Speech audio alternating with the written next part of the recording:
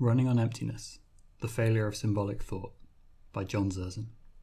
Quote, "If we do not come to our senses soon, we will have permanently forfeited the chance of constructing any meaningful alternatives to the pseudo-existence which passes for life in our current civilization of the image."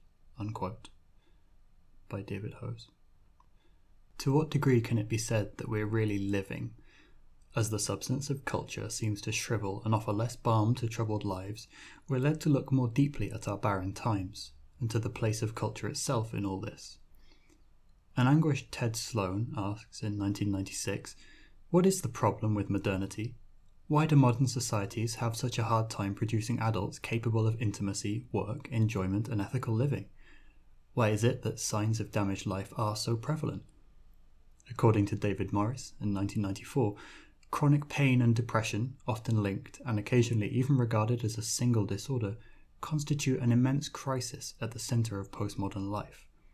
We have cyberspace and virtual reality, instant computerized communication in the global village, and yet have we ever felt so impoverished and isolated? Just as Freud predicted that the fullness of civilization would mean universal neurotic unhappiness, anti-civilization currents are growing in response to the psychic immiserization that envelops us. Thus, symbolic life, essence of civilization, now comes under fire. It may be said that this most familiar, if artificial, element is the least understood, but felt necessity drives critique, and many of us feel driven to get to the bottom of a steadily worsening mode of existence. Out of a sense of being trapped and limited by symbols comes the thesis that the extent to which thought and emotion are tied to symbolism is the measure by which absence fills the inner world and destroys the outer world. We seem to have experienced a fall into representation whose depths and consequences are only now being fully plumbed. In a fundamental sort of falsification, symbols at first mediated reality and then replaced it. At present, we live within symbols to a greater degree than we do within our bodily selves or directly with each other. The more involved this internal representation system is, the more distant we are from the reality around us. Other connections, other cognitive perspectives are inhibited, to say the least, as symbolic communication and its myriad representational devices have accomplished an alienation from and betrayal of reality. This coming between and concomitant distortion and distancing is ideological in a primary and original sense. Every subsequent ideology is an echo of this one. Du Bois depicted contemporary society as exerting a ban on living in favour of its representation, images now in the saddle, riding life. But this is anything but a new problem. There is an imperialism or expansionism of culture from the beginning, and how much does it conquer? Philosophy today says that it is language that thinks and talks, but how much has this always been the case? Symbolizing is linear, successive, substitutive. It cannot be open to its whole object simultaneously. Its instrumental reason is just that, manipulative and seeking dominance. Its approach is, quote, "let A stand for B," unquote, instead of, quote, "let A be B," unquote. Language has its basis in the effort to conceptualize and equalize the unequal, thus bypassing the essence and diversity of a varied, variable richness.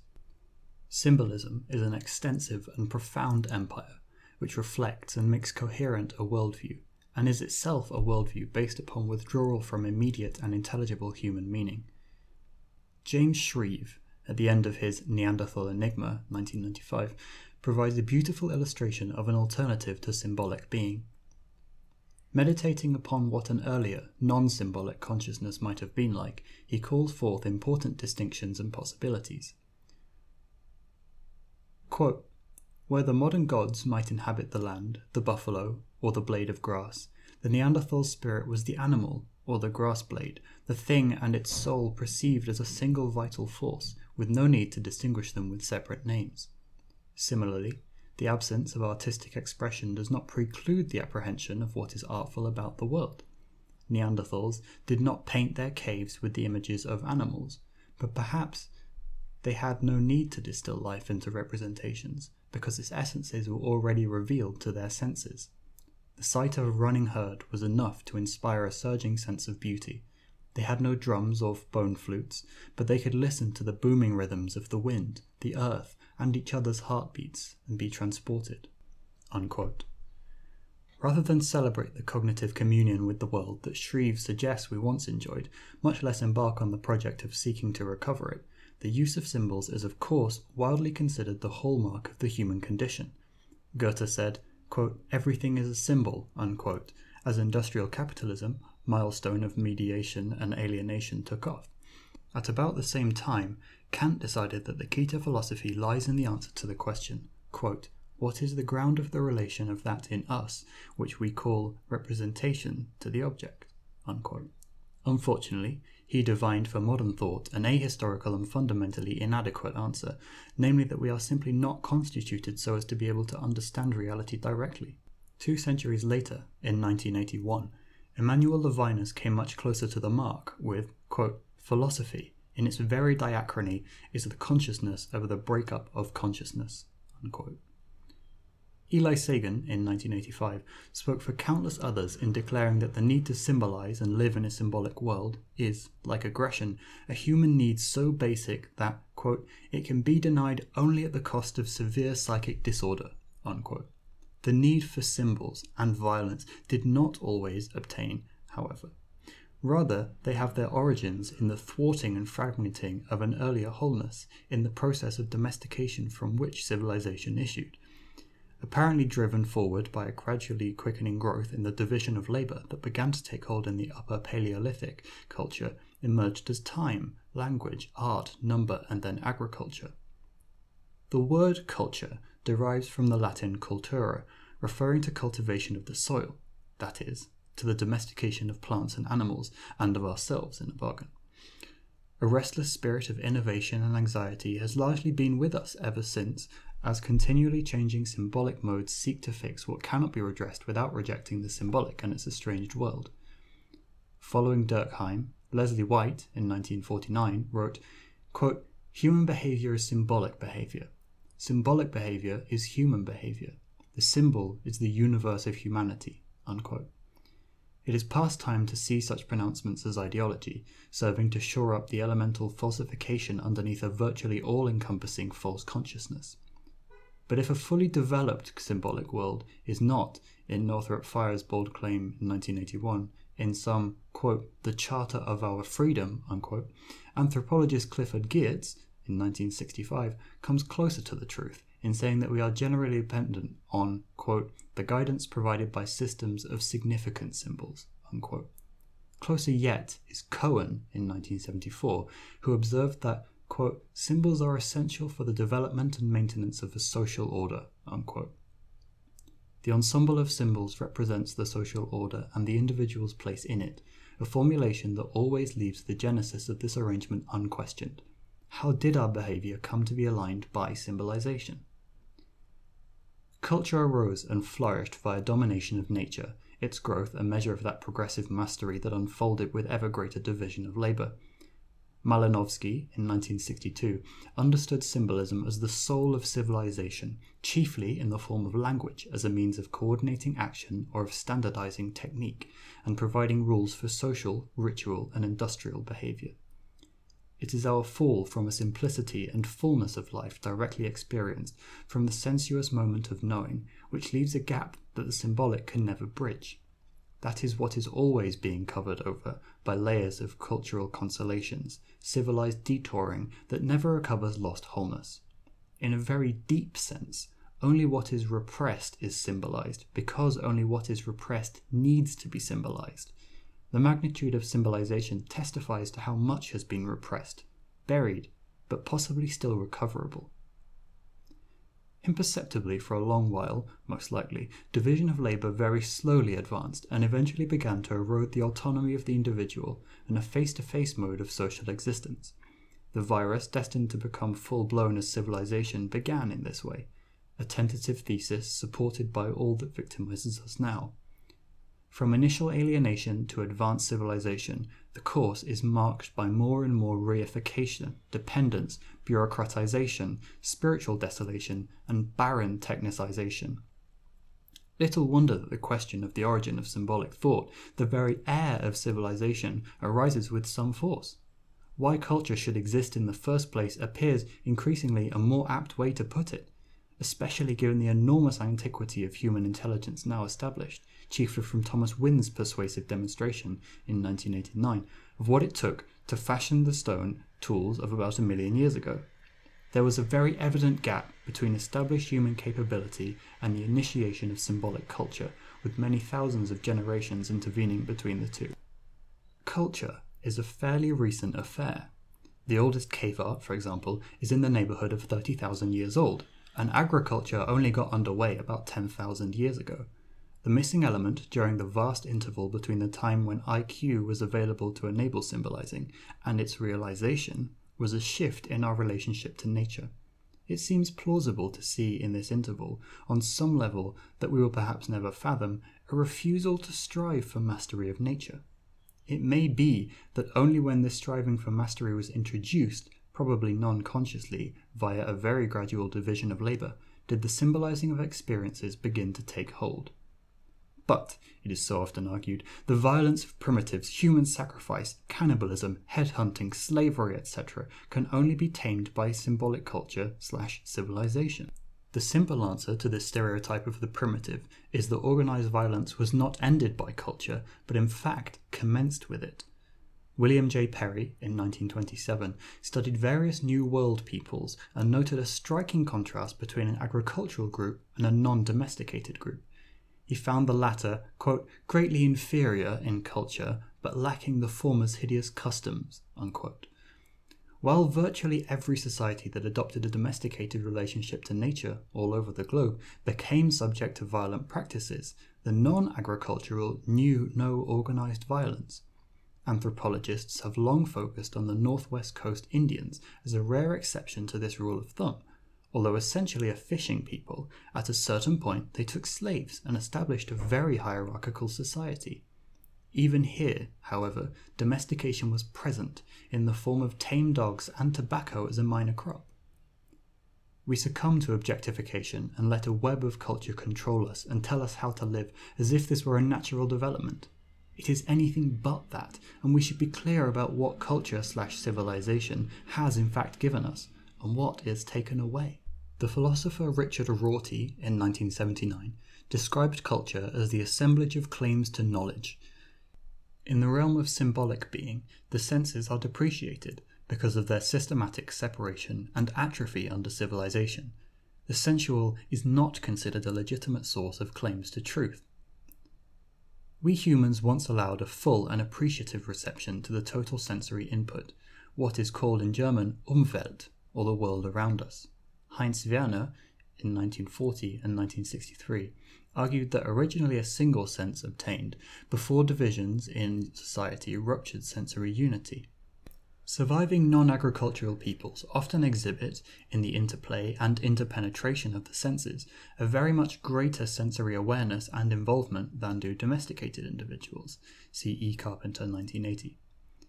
Striking examples abound, such as the bushman who can see 4 moons of Jupiter with the unaided eye and can hear a single-engine light plane 70 miles away. See Farb, 1978. Symbolic culture inhibits human communication by blocking and otherwise suppressing channels of sensory awareness. An increasingly technological existence compels us to tune out most of what we could experience. The William Blake Declaration comes to mind. Quote, if the doors of perception were cleansed, everything would appear to man as it is, infinite, for man has closed himself up till he sees all things through narrow chinks of his cavern. Unquote. Lawrence van der Post, in 1958, described telepathic communication among the Kung in Africa, prompting Richard Cohen, in 1987, to characterize such modes as, quote, representing an alternative, rather than a prelude to the kind of civilization in which we live. Unquote. In 1623, William Drummond wrote, quote, what sweet contentments doth the soul enjoy by the senses? They are the gates and windows of its knowledge, the organs of its delight. Unquote. In fact, the I, if not the soul, doesn't exist in the absence of bodily sensations. There are no non-sensory conscious states. but it is all too evident how our senses have been domesticated in a symbolic cultural atmosphere, tamed, separated, arranged in a revealing hierarchy. Vision, under the sign of modern linear perspective, reigns because it is the least proximal, most distancing of the senses. It has been the means by which the individual has been transformed into a spectator, the world into a spectacle, and the body an object or specimen. The primacy of the visual is no accident, for an undue elevation of sight not only situates the viewer outside of what he or she sees, but enables the principle of control or domination at base. Sound or hearing as the acme of the senses would be much less adequate to domestication because it surrounds and penetrates the speaker as well as the listener. Other sensual faculties are discounted far more. Smell, which loses its importance only when suppressed by culture, was once a vital means of connection with the world. The literature on cognition almost completely ignores the sense of smell, just as its role is now so circumscribed among humans. It is, after all, of little use for purposes of domination, considering how smell can so directly trigger even very distant memories. Perhaps it is even a kind of anti-domination faculty. Lewis Thomas, in 1983, remarked that, quote, "the act of smelling something, anything, is remarkably like the act of thinking itself," unquote. And if it isn't, it very likely used to be and should be again. Tactile experiences or practices are another sensual area which we have been expected to relinquish in favour of compensatory symbolic substitutes. The sense of touch has been diminished in a synthetic, work-occupied, long-distance existence. There is little time or emphasis on tactile stimulation or communication, even though such deprivation causes clearly negative outcomes. Nuances of sensitivity and tenderness become lost, and it is well known that infants and children who are seldom touched, carried, and caressed are slow to develop and are often emotionally stunted. Touching, by definition, involves feeling. To be touched is to feel emotionally moved, a reminder of the earlier potency of the tactile sense, as in the expression, "keep in touch." The lessening of this category of sensuousness, among the rest, has had momentous consequences. Its renewal, in a resensitized, reunited world, will bring a likewise momentous improvement in living. As Tommy cried out in The Who's rock opera of the same name, "See me, feel me, touch me, heal me."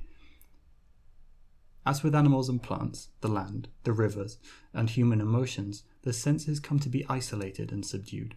Aristotle's notion of a proper plan of the universe dictated that, quote, "each sense has its proper sphere," unquote.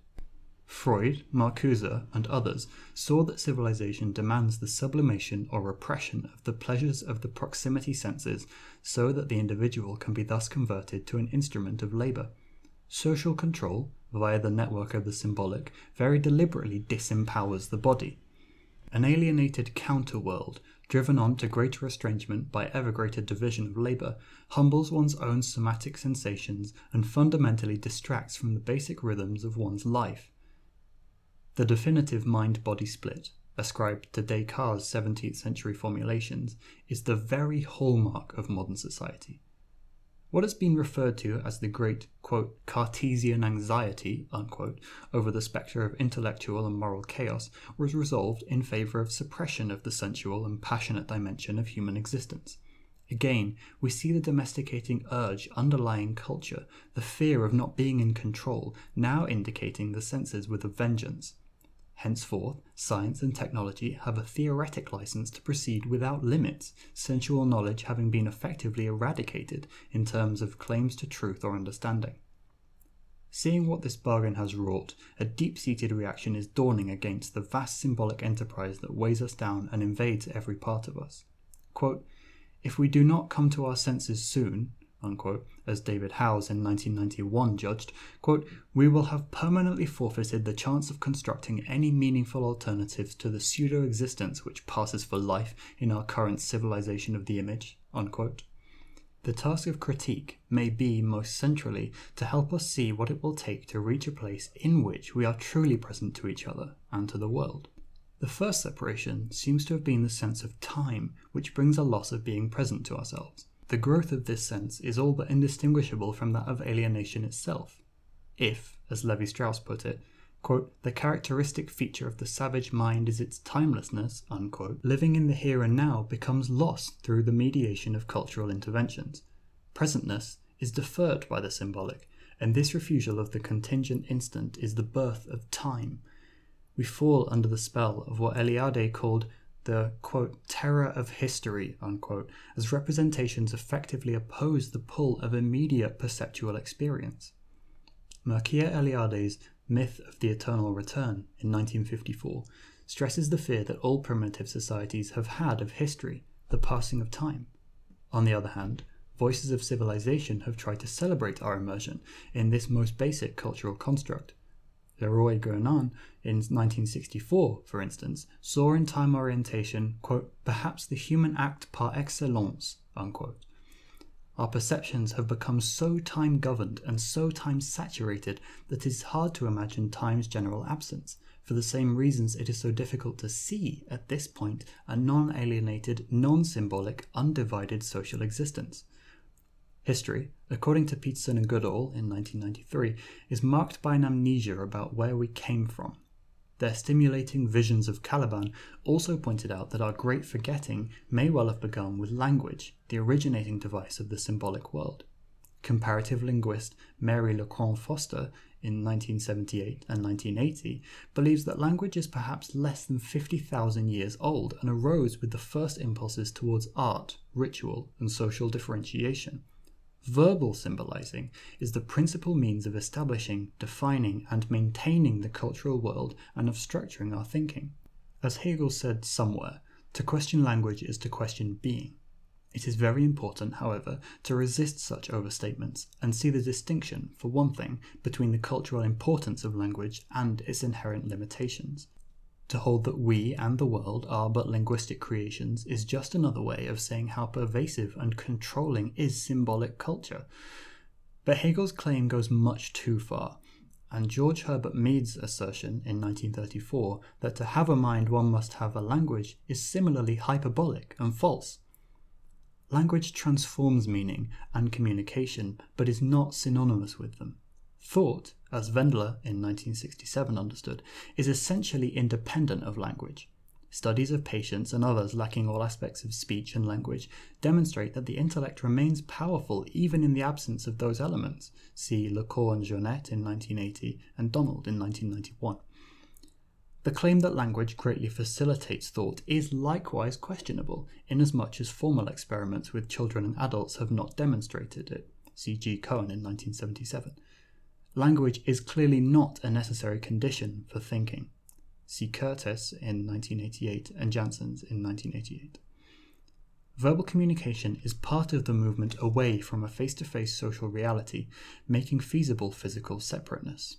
The world always stands between people who wish to connect with each other, facilitating the diminution of what need not be spoken to be said. That we have declined from a non-linguistic state begins to appear a sane point of view. This intuition may lie behind George W. Morgan's 1968 judgment that, quote, nothing, indeed, is more subject to depreciation and suspicion in our disenchanted world than the word, unquote.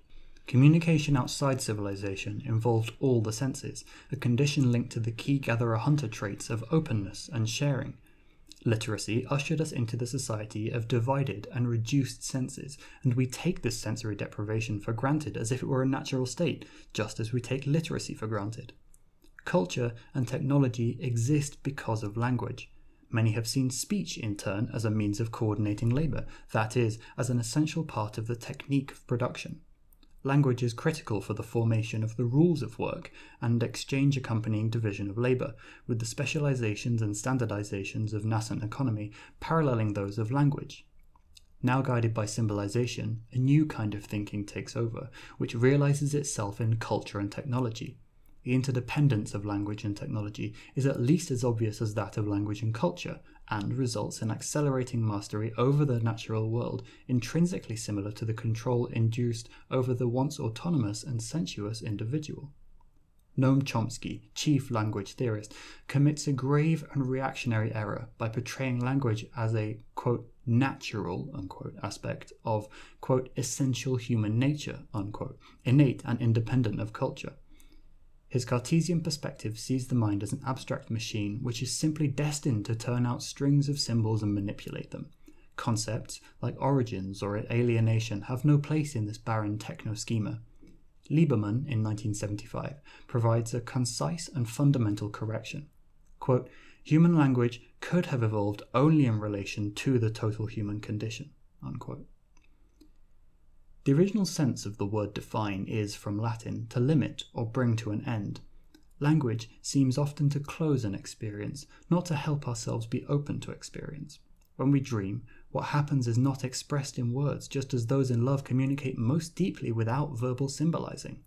What has been advanced by language that has really advanced the human spirit? In 1976, von Glaserfeld wondered, quote, whether at some future time it will still seem so obvious that language has enhanced the survival of life on this planet. Unquote. Numerical symbolism is also of fundamental importance to the development of a cultural world. In many primitive societies, it was and is considered unlucky to count living creatures, an anti-reification attitude related to the common primitive notion that to name another is to gain power over that person. Counting, like naming, is part of the domestication process. Division of labour lends itself to the quantifiable as opposed to what is whole in itself, unique, not fragmented. Number is also necessary for the abstraction inherent in the exchange of commodities and is prerequisite to the takeoff of science and technology. The urge to measure involves a deformed kind of knowledge that seeks to control its object, not understand. The sentiment that, quote, the only way we truly apprehend things is through art, unquote, is a commonplace opinion, one which underlines our dependence on symbols and representation. Quote, the fact that originally all art was sacred, unquote, Eliade in 1985, that is, belonging to a separate sphere, testifies to its original status or function. Art is among the earliest forms of ideological and ritual expressiveness, developed along with religious observances, designed to hold together a communal life that was beginning to fragment. It was a key means of facilitating social integration and economic differentiation, Dixon, 1990, probably by encoding information to register membership, status, and position, see Lumsden and Wilson, 1983. Prior to this time, somewhere during the Upper Paleolithic, devices for social cohesion were unnecessary. Division of labour, separate roles, and territoriality seem to have been largely non-existent. As tensions and anxieties started to emerge in social life, art and the rest of culture arose with them in answer to their disturbing presence. Art, like religion, arose from the original sense of disquiet, no doubt subtly but powerfully disturbing in its newness and its encroaching gradualness. In 1900, Hearn wrote of an early dissatisfaction that motivated the artistic search for a, quote, fuller and deeper expression, unquote, as, quote, compensation for new deficiencies of life, unquote. Cultural solutions, however, do not address the deeper dislocations that cultural solutions are themselves part of. Conversely, as commentators as diverse as Henry Miller and Theodore Adorno have concluded, there would be no need of art in a disalienated world. What art has effectively striven to capture and express would once again be a reality, the false antidote of a culture forgotten. Art is a language, and so, evidently, is ritual, among the earliest cultural and symbolic institutions. Yulia Kristeva, in 1989, commented on, quote, the close relation of grammar to ritual, unquote, and Fritz Stahl's studies of the Vedic ritual in 1982, 86, and 88 demonstrated to him that syntax can completely explain the form and meaning of ritual. As Chris Knight in 1996 noted, speech and ritual are, quote, interdependent aspects of one and the same symbolic domain, unquote.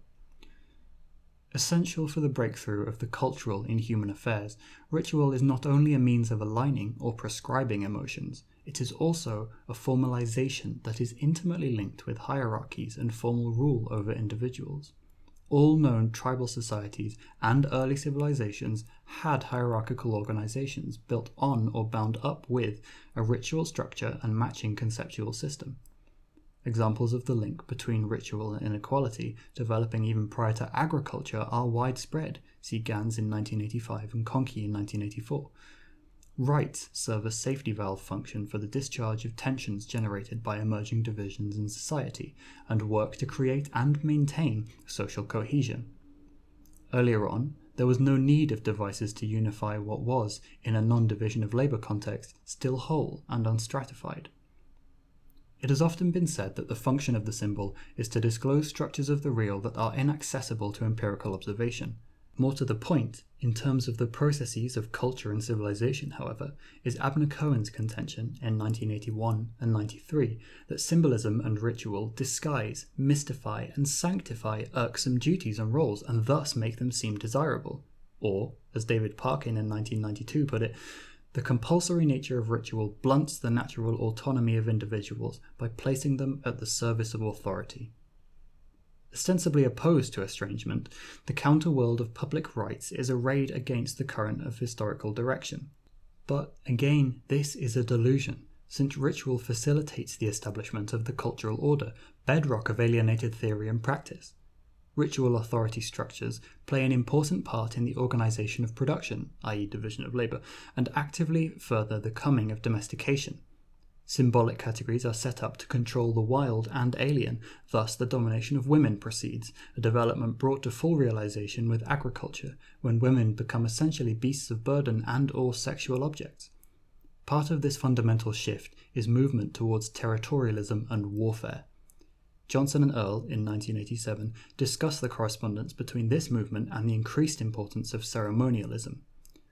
According to James Shreve in 1995, quote, "In the ethnographic record, wherever you get inequality, it is justified by invoking the sacred," unquote. Relatedly, all symbolism, says Eliade in 1985, was originally religious symbolism. Social inequality seems to be accompanied by subjugation in the non-human sphere. M. Reinach, quoted in Radin in 1927, said, quote, "Thanks to magic, man takes the offensive against the objective world," unquote. Cassirer in 1955 phrased it this way, quote, "Nature yields nothing without ceremonies," unquote. Out of ritual action arose the shaman, who was not only the first specialist because of his or her role in this area, but the first cultural practitioner in general. The earliest art was accomplished by shamans, as they assumed ideological leadership and designed the content of rituals. This original specialist became the regulator of group emotions, and as the shaman's potency increased, there was a corresponding decrease in the psychic vitality of the rest of the group. See Lommel in 1967. Centralized authority, and most likely religion too, grew out of the elevated position of the shaman. The spectre of social complexity was incarnated in this individual who wielded symbolic power. Every head man and chief developed from the primacy of this figure in the lives of others in the group. Religion, like art, contributed to a common symbolic grammar needed by the new social order and its fissures and anxieties. The word is based on the Latin religare, to tie or bind, and a Greek verbal stem denoting attentiveness to ritual, faithfulness to rules. Social integration, required for the first time, is evident as impetus to religion. It is the answer to insecurities and tensions, promising resolution and transcendence by means of the symbolic. Religion finds no basis for its existence prior to the wrong turn taken towards culture and the civilized or domesticated. The American philosopher George Santayana summed it up well with, quote, "Another world to live in is what we mean by religion," unquote. Since Darwin's Descent of Man in 1871, we have understood that human evolution greatly accelerated culturally at a time of insignificant physiological change. Thus, symbolic being did not depend on waiting for the right gifts to evolve. We can now see, with Clive Gamble in 1994, that intention in human action did not arrive with domestication or agriculture or civilization. The native denizens of Africa's Kalahari Desert, as studied by Laurence van der Post in 1976, lived in, quote, "a state of complete trust, dependence, and interdependence with nature," unquote, which was, quote, "far kinder to them than any civilization ever was," unquote.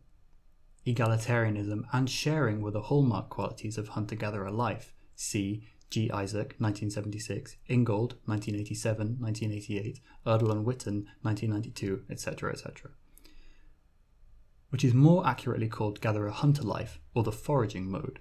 In fact, the great bulk of this diet consisted of plant material, and there is no conclusive evidence for hunting at all prior to the Upper Paleolithic. See Binford 1984 and 85. An instructive look at contemporary primitive societies is Colin Turnbull's work in 1961 and 1965 on pygmies of the Ituri forest and their Bantu neighbours. The pygmies are foragers, living with no religion or culture. They are seen as immoral and ignorant by the agriculturalist Bantu, but enjoy much greater individualism and freedom. To the annoyance of the Bantu, the pygmies irreverently mock the solemn rites of the latter and their sense of sin. Rejecting territorialism, much less private holdings, they, quote, move freely in an uncharted, unsystematized, unbounded social world, unquote, according to Mary Douglas in 1973. The vast era prior to the coming of symbolic being is an enormously prominent reality and a question mark to some. Commenting on this, quote, period spanning more than 1 million years, unquote, Tim Ingold in 1993 called it, quote, one of the most profound enigmas known to archaeological science, unquote. But the longevity of this stable, non-cultural epoch has a simple explanation. As F. Goodman in 1988 surmised, quote, it was such a harmonious existence and such a successful adaptation that it did not materially alter for thousands of years, unquote. Culture triumphed at last with domestication. The scope of life became narrower, more specialized, forcibly devised from its previous grace and spontaneous liberty. The assault of a symbolic orientation upon the natural also had immediate outward results. Early rock drawings, found 125 miles from the nearest recorded trickle of water in the Sahara, show people swimming. Elephants were still somewhat common in coastal Mediterranean zones in 500 BC, wrote Herodotus. Historian Clive Pointing in 1992 has shown that every civilization has diminished the health of its environment. And cultivation definitely did not provide a higher quality or more reliable food base. See M. Cohen in 1989, Walker and Shipman in 1996. Though it did introduce diseases of all kinds, almost completely unknown outside of civilization. See Burkitt 1978 and Freud 1982, and sexual inequality, M. Ehrenberg 1989b and Egeti in 1996. Frank Waters' Book of the Hopi in 1963 gives us a stunning picture of unchecked division of labour and the poverty of the symbolic. Quote, more and more they traded for things they didn't need, and the more goods they got, the more they wanted. This was very serious, for they did not realize they were drawing away, step by step, from the good life given to them, unquote. A pertinent chapter from The Time Before History in 1996 by Colin Tudge bears a title that speaks volumes. Quote, The End of Eden, Farming, unquote. Much of an underlying epistemological distinction is revealed in this contrast by Ingold in 1993. Quote, in short, whereas for farmers and herdsmen the tool is an instrument of control, for hunters and gatherers it would be better regarded as an instrument of revelation, unquote.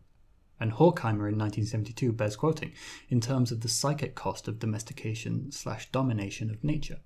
Quote, the destruction of the inner life is the penalty man has to pay for having no respect for any life other than his own, unquote. Violence directed outward is at the same time inflicted spiritually, and the outside world becomes transformed, debased, as surely as the perceptual field was subjected to fundamental redefinition. Nature certainly did not ordain civilization, quite the contrary. Today, it is fashionable, if not mandatory, to maintain that culture always was and always will be, even though it is demonstrably the case that there was an extremely long, non-symbolic human era, perhaps 100 times as long as that of civilization, and that culture has gained only at the expense of nature. One has it from all sides that the symbolic, like alienation, is eternal. Thus, questions of origins and destinations are meaningless. Nothing can be traced further than the semiotic in which everything is trapped. But the limits of the dominant rationality and the costs of civilization are too starkly visible for us to accept this kind of cop-out. Since the ascendance of the symbolic, humans have been trying, through participation in culture, to recover an authenticity we once lived. The constant urge or quest for the transcendent testifies that the hegemony of absence is a cultural constant. As Thomas McFarland in 1987 found, quote, culture primarily witnesses the absence of meaning, not its presence, unquote. massive, unfulfilling consumption within the dictates of production and social control reigns as the chief everyday consolation for this absence of meaning, and culture is certainly itself a prime consumer choice. At base, it is division of labour that ordains our false and disabling symbolic totality. Quote, "The increase in specialisation," wrote Peter Lomas in 1996, "undermines our confidence in our ordinary capacity to live." Unquote. We are caught in the cultural logic of objectification and the objectifying logic of culture, such that those who counsel new ritual and other representational forms as the route to a re-enchanted existence miss the point completely. More of what has failed for so long can hardly be the answer. Levi-Strauss in 1978 referred to, quote, "a kind of wisdom that primitive peoples practice spontaneously and the rejection of which, by the modern world, is the real madness." Unquote. Either the non-symbolizing health that once obtained in all its dimensions, or madness and death. Culture has led us to betray our own aboriginal spirit and wholeness into an ever-worsening realm of synthetic, isolating, impoverished estrangement, which is not to say that there are no more everyday pleasures without which we would lose our humanness, but as our plight deepens, we glimpse how much must be erased for our redemption.